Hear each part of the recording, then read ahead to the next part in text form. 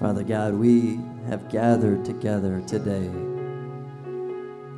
because we recognize that it is only through Jesus Christ that we have hope. That is because of Jesus and his love that is on display through the cross, Father, that we can come to our Creator and be made right with you, Father. God, I pray this morning that as we sing songs of worship, Lord, as we worship through the teaching of your word, Father, as we worship through prayer, Lord, all this is meant to honor you, to worship you, to give you praise, as you are the one worthy of worship. God, thank you that you love us. Thank you for Jesus, and it's in his name we pray. Amen. Well, good morning. How's everybody doing this morning? Good. I love it. Love it. We are excited to kick off our new series in the book of Genesis. We're going kind of verse by verse through the book of Genesis. We're certainly doing these initial chapters verse by verse. When we get later, we'll have big chunks that hopefully you'll be following along, and we'll do the main plot themes of these narratives that we see in Genesis. But today we come to the days of creation, and we're going to take 2 weeks on the 7 days that we are looking at in chapter 1, towards the end of chapter 1. So let me just test you to begin with. You know, there's the traditional account of creation. The traditional account of creation is what we're teaching in our curriculum throughout the church. We'll be teaching as we kick off this gospel project curriculum. It'll begin in Genesis 1, and we'll cover the whole Bible. The whole church will cover the whole Bible in 3 years. Now, we're preaching through Genesis now, but we're not going to be coinciding with that material. But in that material, you're being taught the traditional view of creation. What is the traditional view of creation? I know we think we know it, right? You're like, oh yeah, we got this. That's why it's called traditional. What happened day one in creation? Go ahead and interact with me. Day one. Oh, we got a right answer. The first service was way more confused than this one. All right, so let there be light. Now, what exactly was that? What happened on day 4? The sun was on day 4, so what was day 1?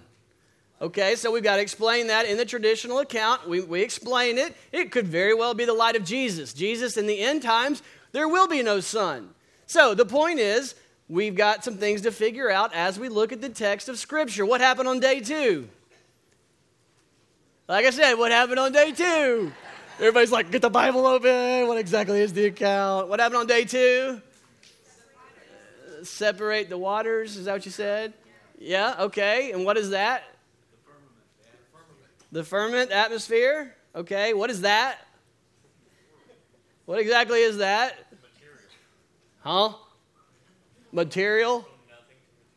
That's a good point. That's a theological point. But so the point is there's some interpretation involved. What does it mean when you separate the atmosphere, or when you separate the waters from below the waters above? And day 3, what happened?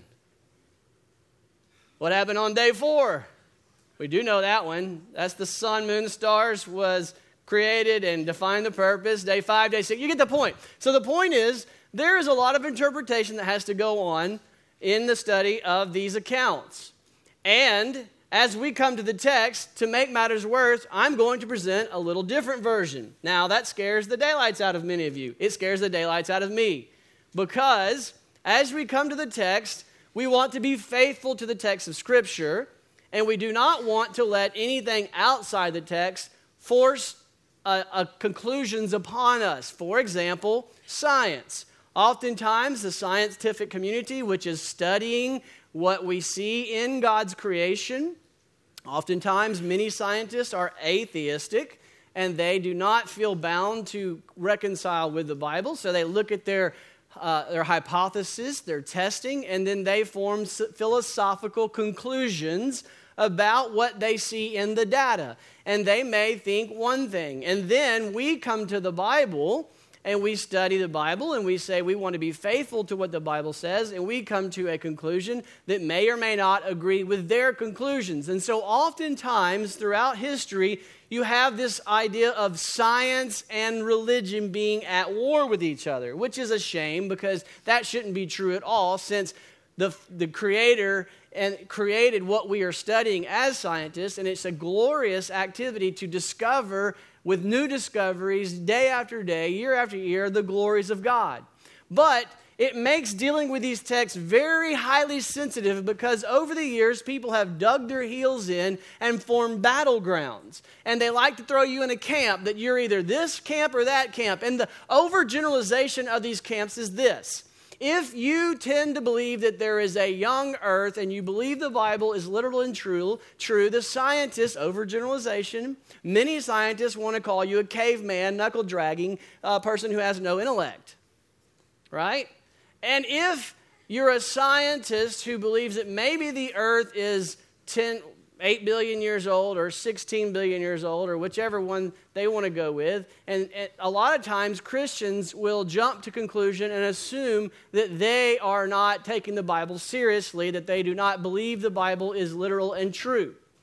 And so that makes it very challenging for us to talk about these matters. Well, our church is filled with people who go to science classes, who go to med school, who become doctors or PAs or nurses or all in the scientific community. And what I hope to do today, if nothing else, is two things. I hope, number one, to help you know how to think and have these kind of conversations without abandoning your high view of Scripture that we talked about all summer.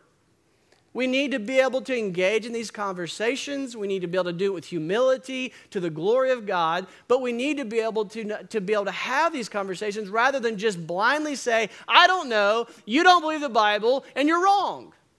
And the same should be the other way. No one should say that we don't take science seriously or that we're not intellectuals because we believe the Bible to be true. So one thing I want you to do is to have a confidence in the high view of Scripture that we say that we have, and to be able to have these conversations without compromise. The other thing is, what I hope you see, and I'm telling you up front because it's about to get in the weeds and get very challenging to follow, but I want you to not miss this point.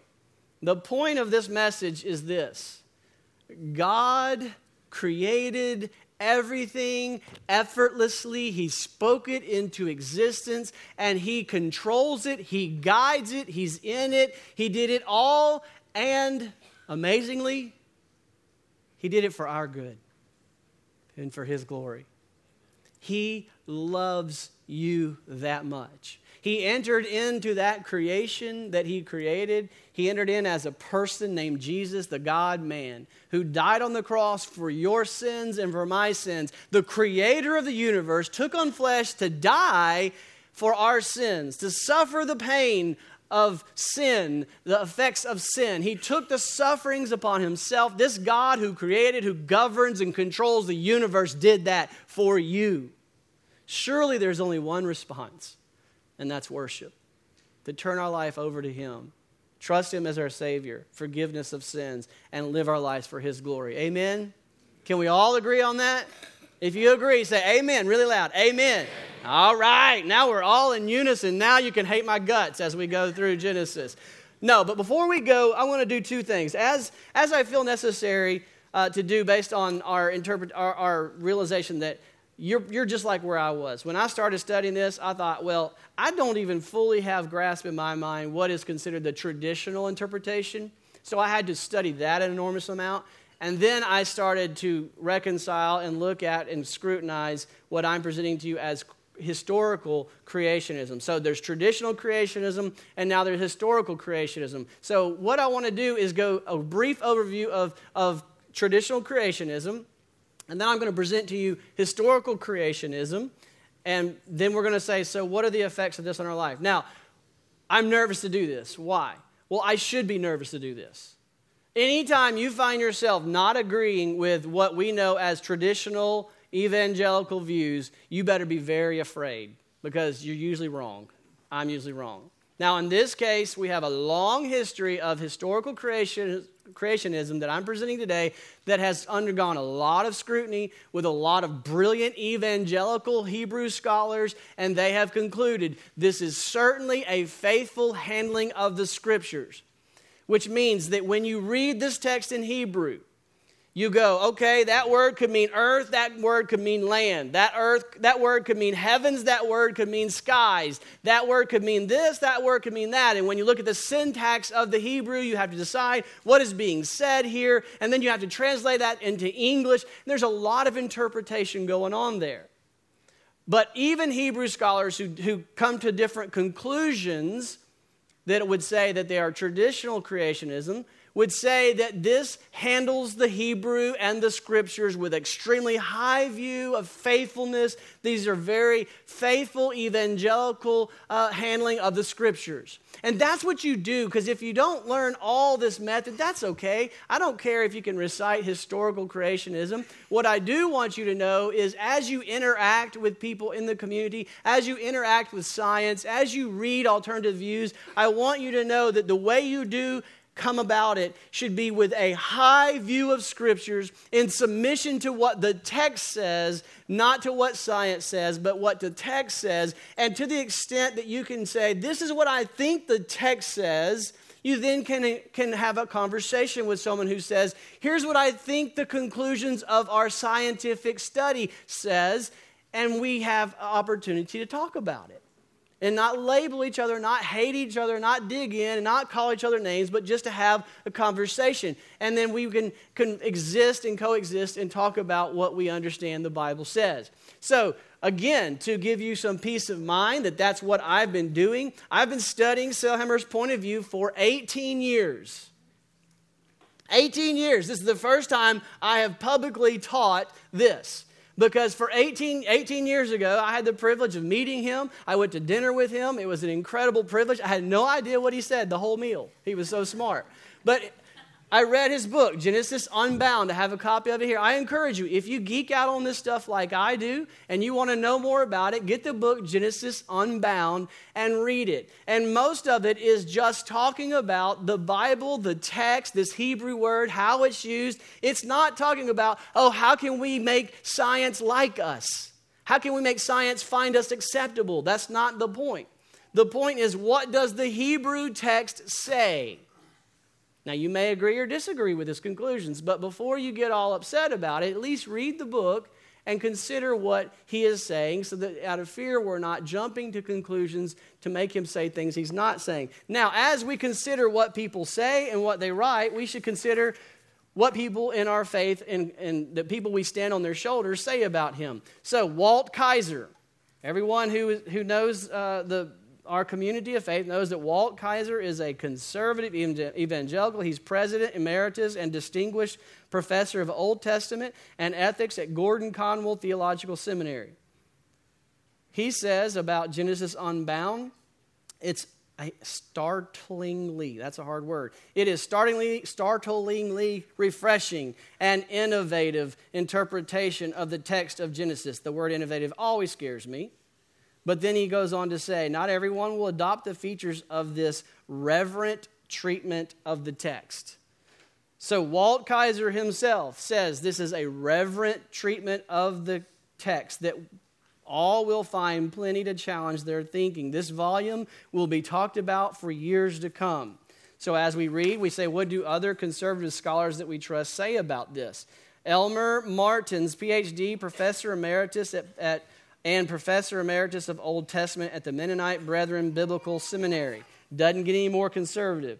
He says, this is a work by an author unbound except for being intent on listening to the biblical text. Sailhamer has so focused on the text itself that his work must be taken seriously. That's very important, that who you're reading is that serious about the Word of God and holds it in that high esteem. Daniel Block, Ph.D., the Gunther Professor of Old Testament at Wheaton College. We like Wheaton College. It says Genesis Unbound represents a fresh and provocative challenge to traditional, classical, and popular understanding of the first two chapters of the Bible by, listen to what he says about Sailhammer, by one of today's foremost evangelical authorities on the book of Genesis. Dr. Sailhammer's conclusions are based upon a detailed analysis of the biblical text and thorough understanding of the history of its interpretation. So notice what you do not have. You do not have a bunch of people saying, this science guy has really made the Bible make it relevant. That's not our goal. Our goal is to be faithful to the text of Scripture. I'm presenting to you that I think historical creationism is a faithful possibility, a faithful alternative. I don't care if you adopt it. If you go with traditional, that is fantastic. That's what our church is being taught church-wide in all of our curriculum. So let me first overview what the traditional view is. Then we will present this historical creationistic view, which is not radically different, though your mind explodes when you first hear it. And then finally, so what? What does this have to do with my life as I head back to high school Monday, tomorrow morning? Let me pray.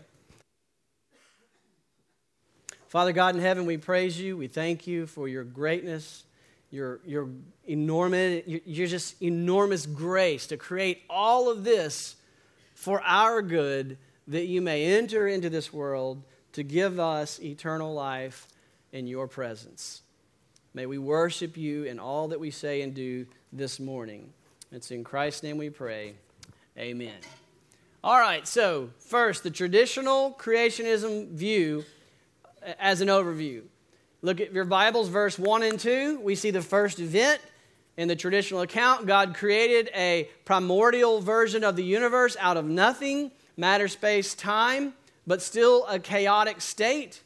The universe, verse 2, lacked order and content of some, it lacked order and it was in chaos of some sort. And there was many explain it as more of a water covering of types over creation. And then God in day 1 through the following days is bringing order and creating these things that we mentioned. Day 1, God created the light. He called it light. The traditional view has to explain what that light is in light of day 4. But there is light that God creates. He speaks it into existence. And these are literal days. Day 1. Day 2, God created the sky. Most traditionalists agree that sky, because verse 20 is where the birds are flying. It's the same word. So it's the sky that God creates, where the clouds are above and the below is the waters on the earth. Day 3, God creates the seas and the land with plants. And then day 4, God creates the sun, the moon, the stars, and he defines their purpose. And day 5, God creates the fish and the sea animals. And day 6, God created the land animals and the critters, I call them, because it's all the things crawling and stuff. And then he also creates, as the pinnacle of creation, humanity on day 6. And then day 7, we all know what happened on day 7. What happened on day 7? God rested. Amen. Glorious day 7. All right, so this certainly is the traditional, it's faithful, it's wonderful, it's good. That is what historians for ages have concluded is the traditional interpretation of Hebrew. It is faithful and good. And if that is all you ever go with, that is wonderful. That's what we're teaching in the Gospel Project all throughout. 7 literal days, God creating and God ordering the universe that was in chaos. So now we're going to go through a detailed presentation of historical creationism, which I would excited to tell you that over the last 18 years, I have gained more confidence to go public with this because John Piper endorses it. Matt Chandler in Explicit Gospel says he labels himself as a historical creationist. He says, I would label myself as adhering to Sailhammer's historical creationism. So what I'm telling you is we're not stepping out of evangelical conservative presentation and handling of the Bible. So what's different?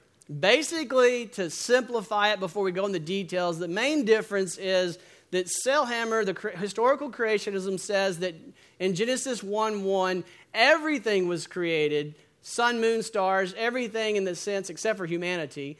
in the sense that, like, when you think of everything that was created outside before the fall, days 1 through 6, the sun, moon, stars, plants, animals, everything, he says that was all Genesis 1:1. And then the account of Genesis 1 through 7, which are literal days, the count of 1 through 7 is zeroing in on that creation on a specific piece of land that has yet been prepared. And that one piece of land is underwater.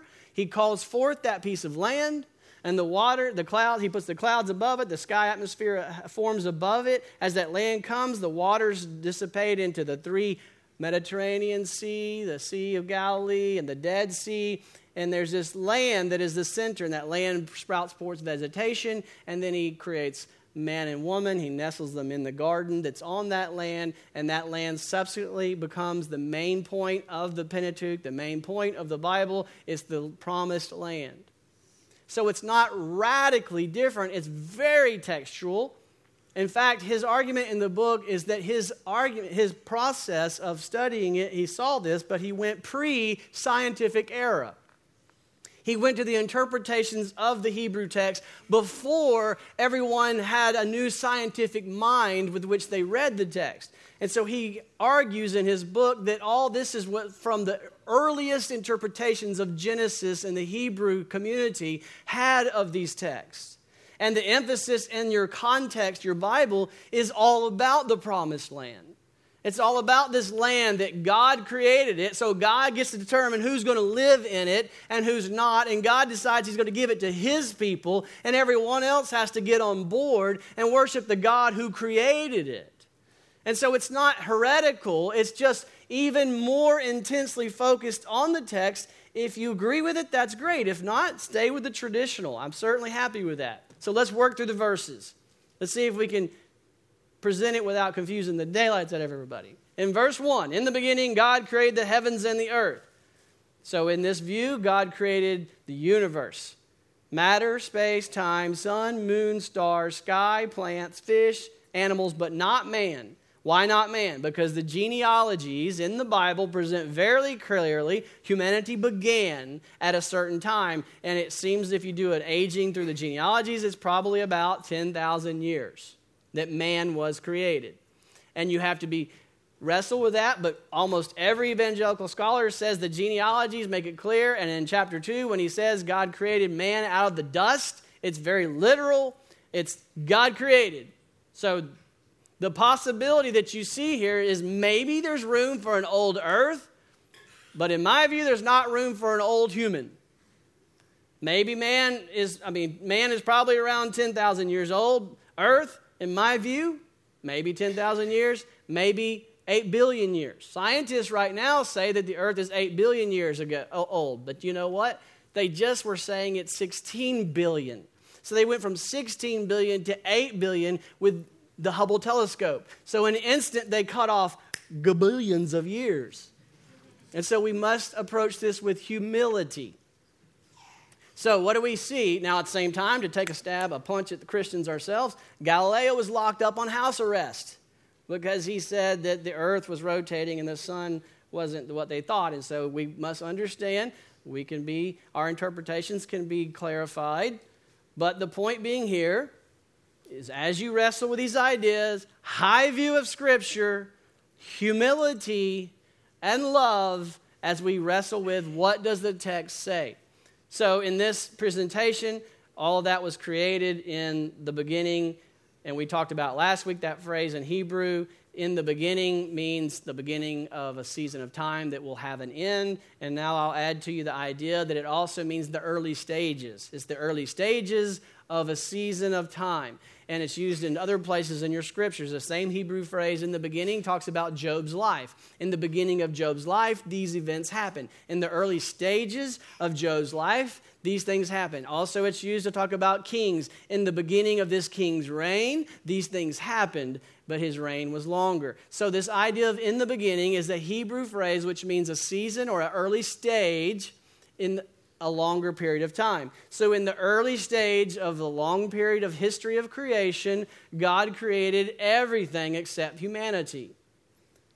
So when was that? We don't know. We aren't told. What do you see in the text that tells you how old or how long ago? We don't know. So we have to acknowledge that we don't know for sure from this text how old it is. You may connect several other dots and come to conclusions that it's 10,000 years old, and that is perfectly acceptable. But you may come to the conclusions that it's not as young as you might think. And I would say that's perfectly acceptable too. Let's keep going. Verses 2 through following. These verses are zeroing in on a particular piece of land. The earth has already been created. The sun, moon, stars have already been created. But now we're zeroing on a particular piece of land that's underwater. It's not yet ready to be habited or inhabited by humanity. These 6 literal days are a week of preparation of that one particular land so that it can be inhabited by humanity and subsequently given to Abraham and his descendants. Verse 2, the earth was without form and void. If you look at the little asterisk, you can see on your footnote that earth could easily be translated land. All Hebrew scholars agree. The land was without form and void. So that land, that little piece of land that's underwater, it was covered in darkness. Darkness was hovering over the face of the deep, and the Spirit of God was hovering over the face of the waters. So this promised land is uninhabitable by humanity because it's underwater. God is graciously preparing land for humanity's well-being. Notice the theme that develops in this account and in the rest of the Pentateuch is that the enjoyment of the land is God's gracious gift, and it is safeguarded by faithful obedience to the God who created it. God, through His Word, is graciously bringing order to chaos, creating things, and bringing this land up to make it habitable. And if you want to enjoy God's gracious gift, then you've got to obey Him. Because He's God, He has a will for His land and His earth. And so that brings us to the theological point that God is the creator who deserves obedience and is in God, providentially guiding His universe. Okay, next, what happens on day 1, verse 3 through 5? God said, "Let there be light." And our scientific minds immediately go, okay, so God created something there. He doesn't actually say He created anything. It just says, "Let there be light," and there was light. And God saw that the light was good. So the narrator tells us that God's view of it, God declares it good. And God separated the light from darkness. God called the light, He names the light day, and He names the darkness night. There was evening. There was morning. One day. What's happening here? That sun that God created, when He created everything, has risen on the promised land. Just like it had been for 10,000 years or 8 billion years. The sun rises and the sun sets. But God is providentially sustaining the sun rise and the sun set. In the Hebrew calendar, when the sun goes down at dark, that's the beginning of a day. And when it rises, that's the end of the day. When it sets, that's the end of the day. One day. This is where that came from in this view, that God is saying one day, darkness to light, one day. This is the first day on the week of preparation of this promised land by the God who created it and gives it to His people. Day 2, God said, "Let there be an expanse." Footnote, sky. "Let there be a sky in the midst of the waters, and let it separate the waters from waters." Clouds. And God made the sky and separated the waters that were under the expanse, the seas that were under, from the waters that were above. The clouds are above, the seas were below, the sky in between, and it was so, the narrator says, and it was so. And God called the expanse heaven. So He's naming it. How do we know that's sky? Well, in verse 20, the same phrase is used for where the birds fly. The sky, the heavens, the sky. So God called this space between the clouds and the waters sky. And there was evening and there was morning the second day. So on this day 2, God creates and prepares a sky above the promised land. by moving the clouds over the land. Those clouds are going to be subsequently what brings the rain, which produces rain for the vegetation. And let me take a moment just to notice here the narrator comments in the middle of the text. Look at verse 6. God said these things. And look at verse 7. And the narrator interrupts and says, and God made that. And that's very important for interpreting. Notice the narrator telling the story moves the story along and comments for clarity. So God said this, he says, but then the narrator says, God made the expanse. God separated the waters. God is the one doing this. And it was so. God spoke, and it was so. Just when he spoke it, it happened. And he says, and God called the expanse heaven. And there was evening, and there was morning, the second day. Let's go to day 3.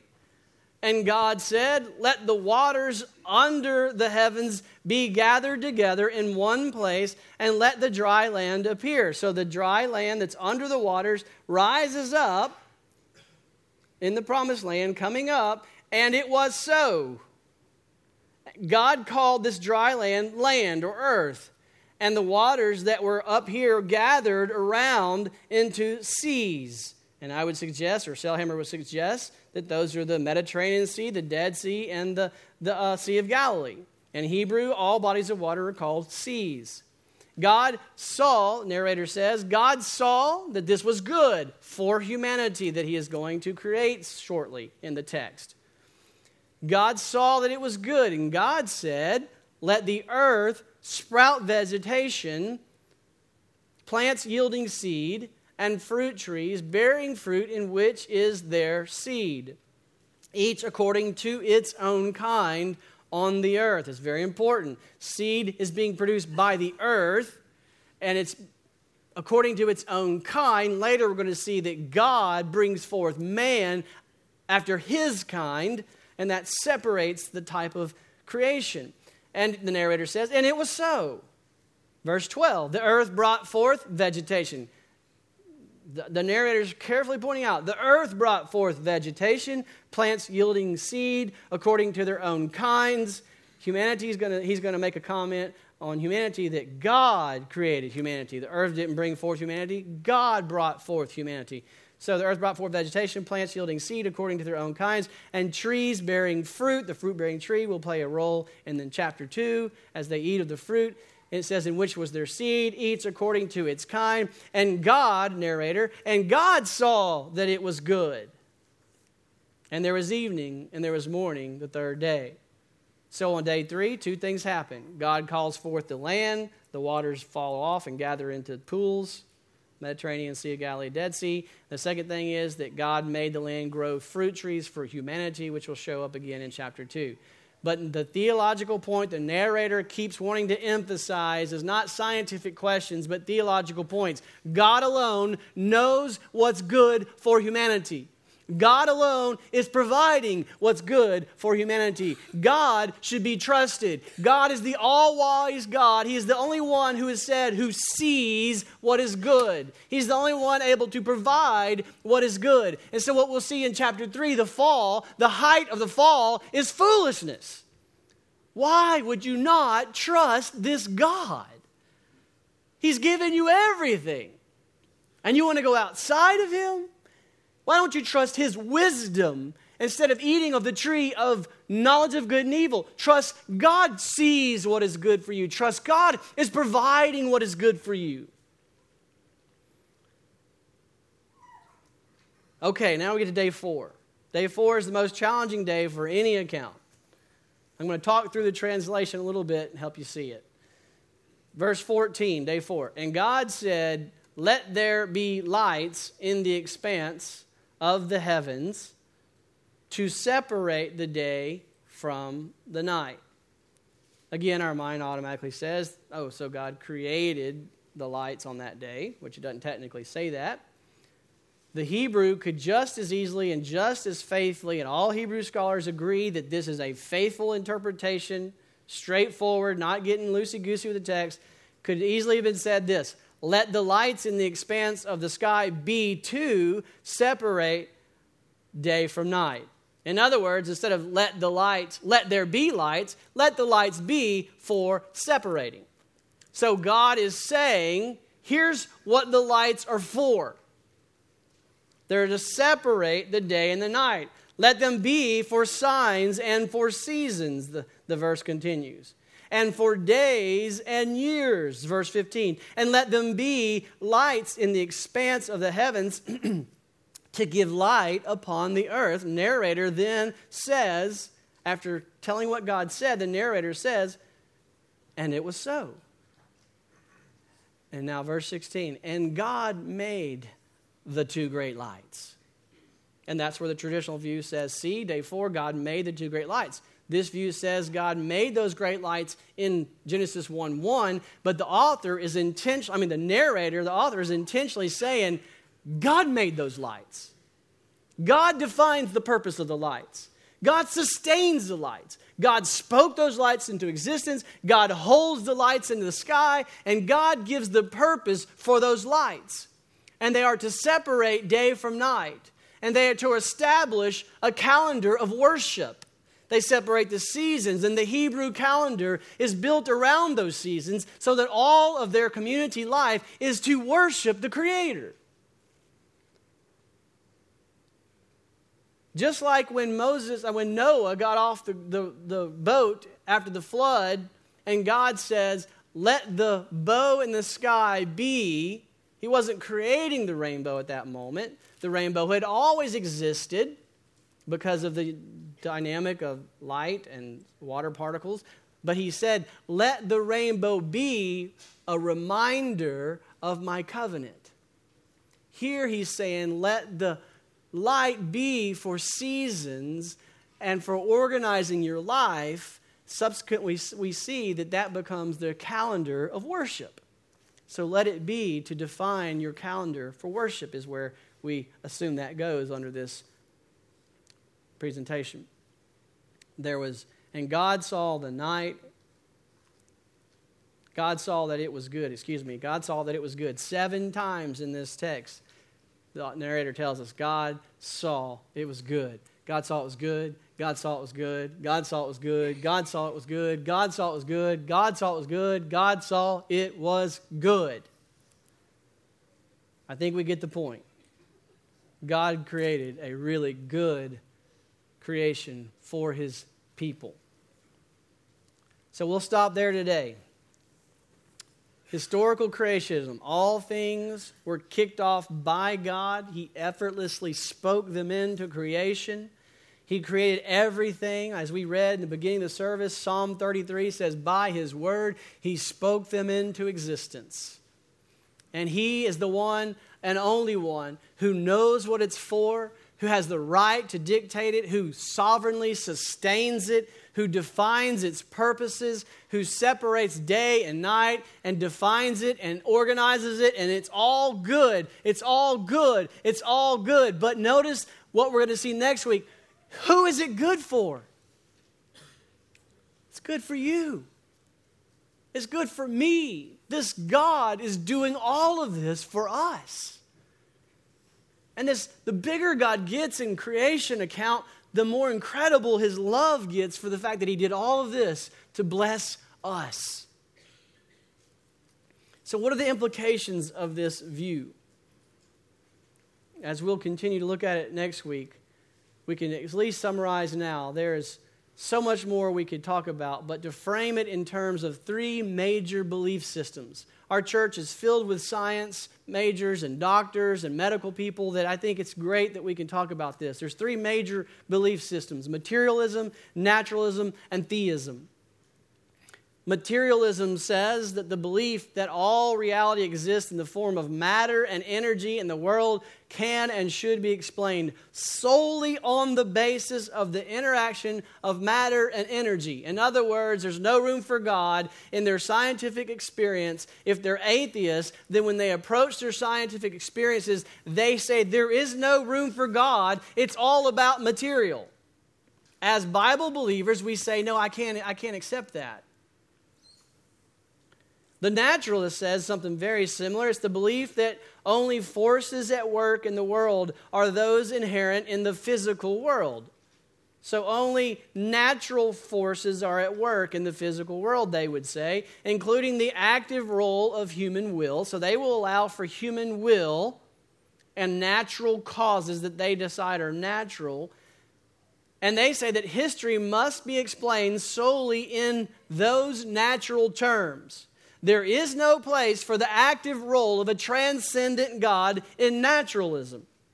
So when naturalists or materialists who are atheists start doing scientific experiments, they present a hypothesis, they test it, and then they look at the data and they come to philosophical conclusions and they say, this is what's going on, but they do not have a place for God in their interpretation of that data.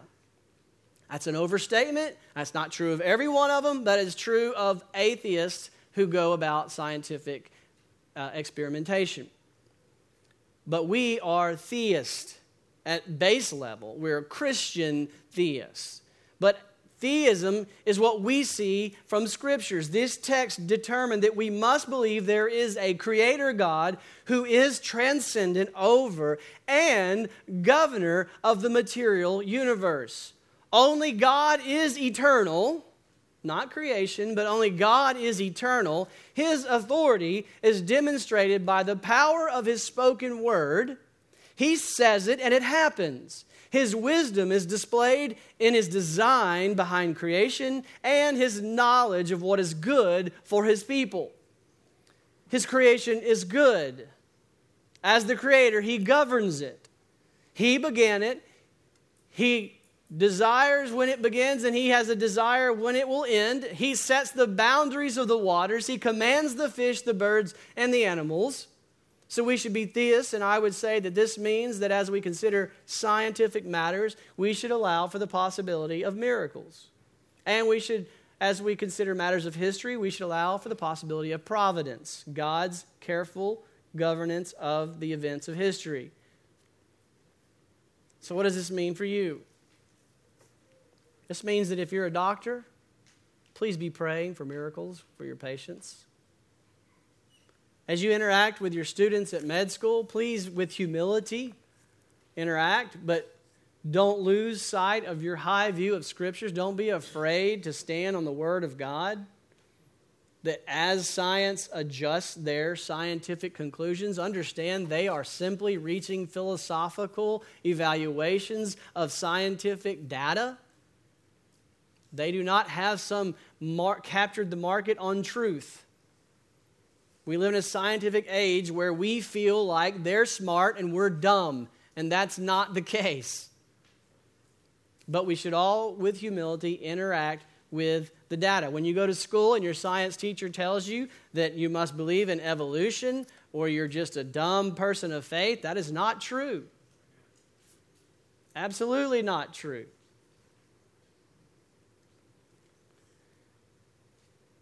And then as Christians, we believe that this God of the universe took on flesh, entered into it in order to save us from our sins. And that is who we worship.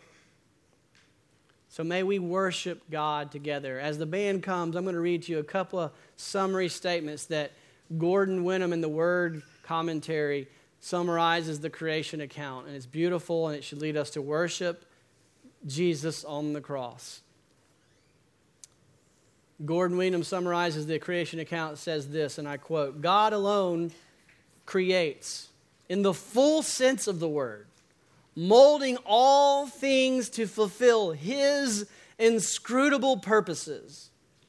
He goes on to say, God divides the light from the darkness, the land from sea, and He names them.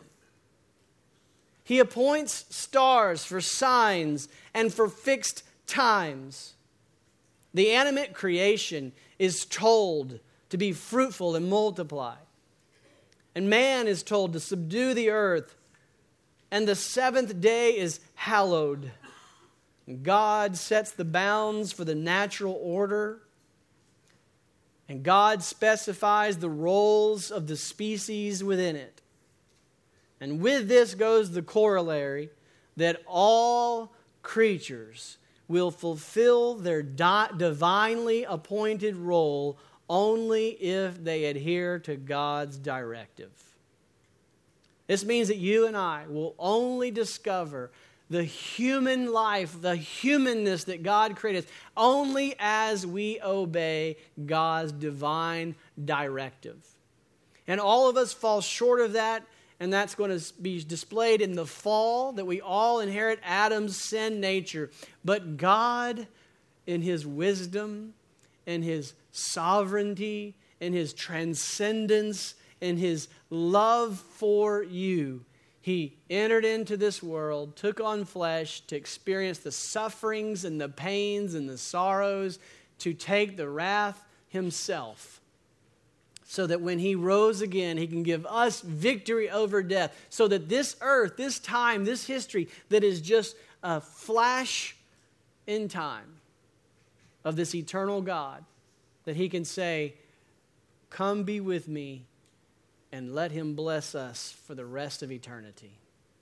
May we worship God together. Father God, may we, as we sing this song about the cross, realize that You bring it all to culmination in the cross. And may we be moved, our hearts be moved and filled with joy and worship as we worship You, our Creator, our Sustainer, our Savior, and our Lord. It's in Christ's name we pray. Amen.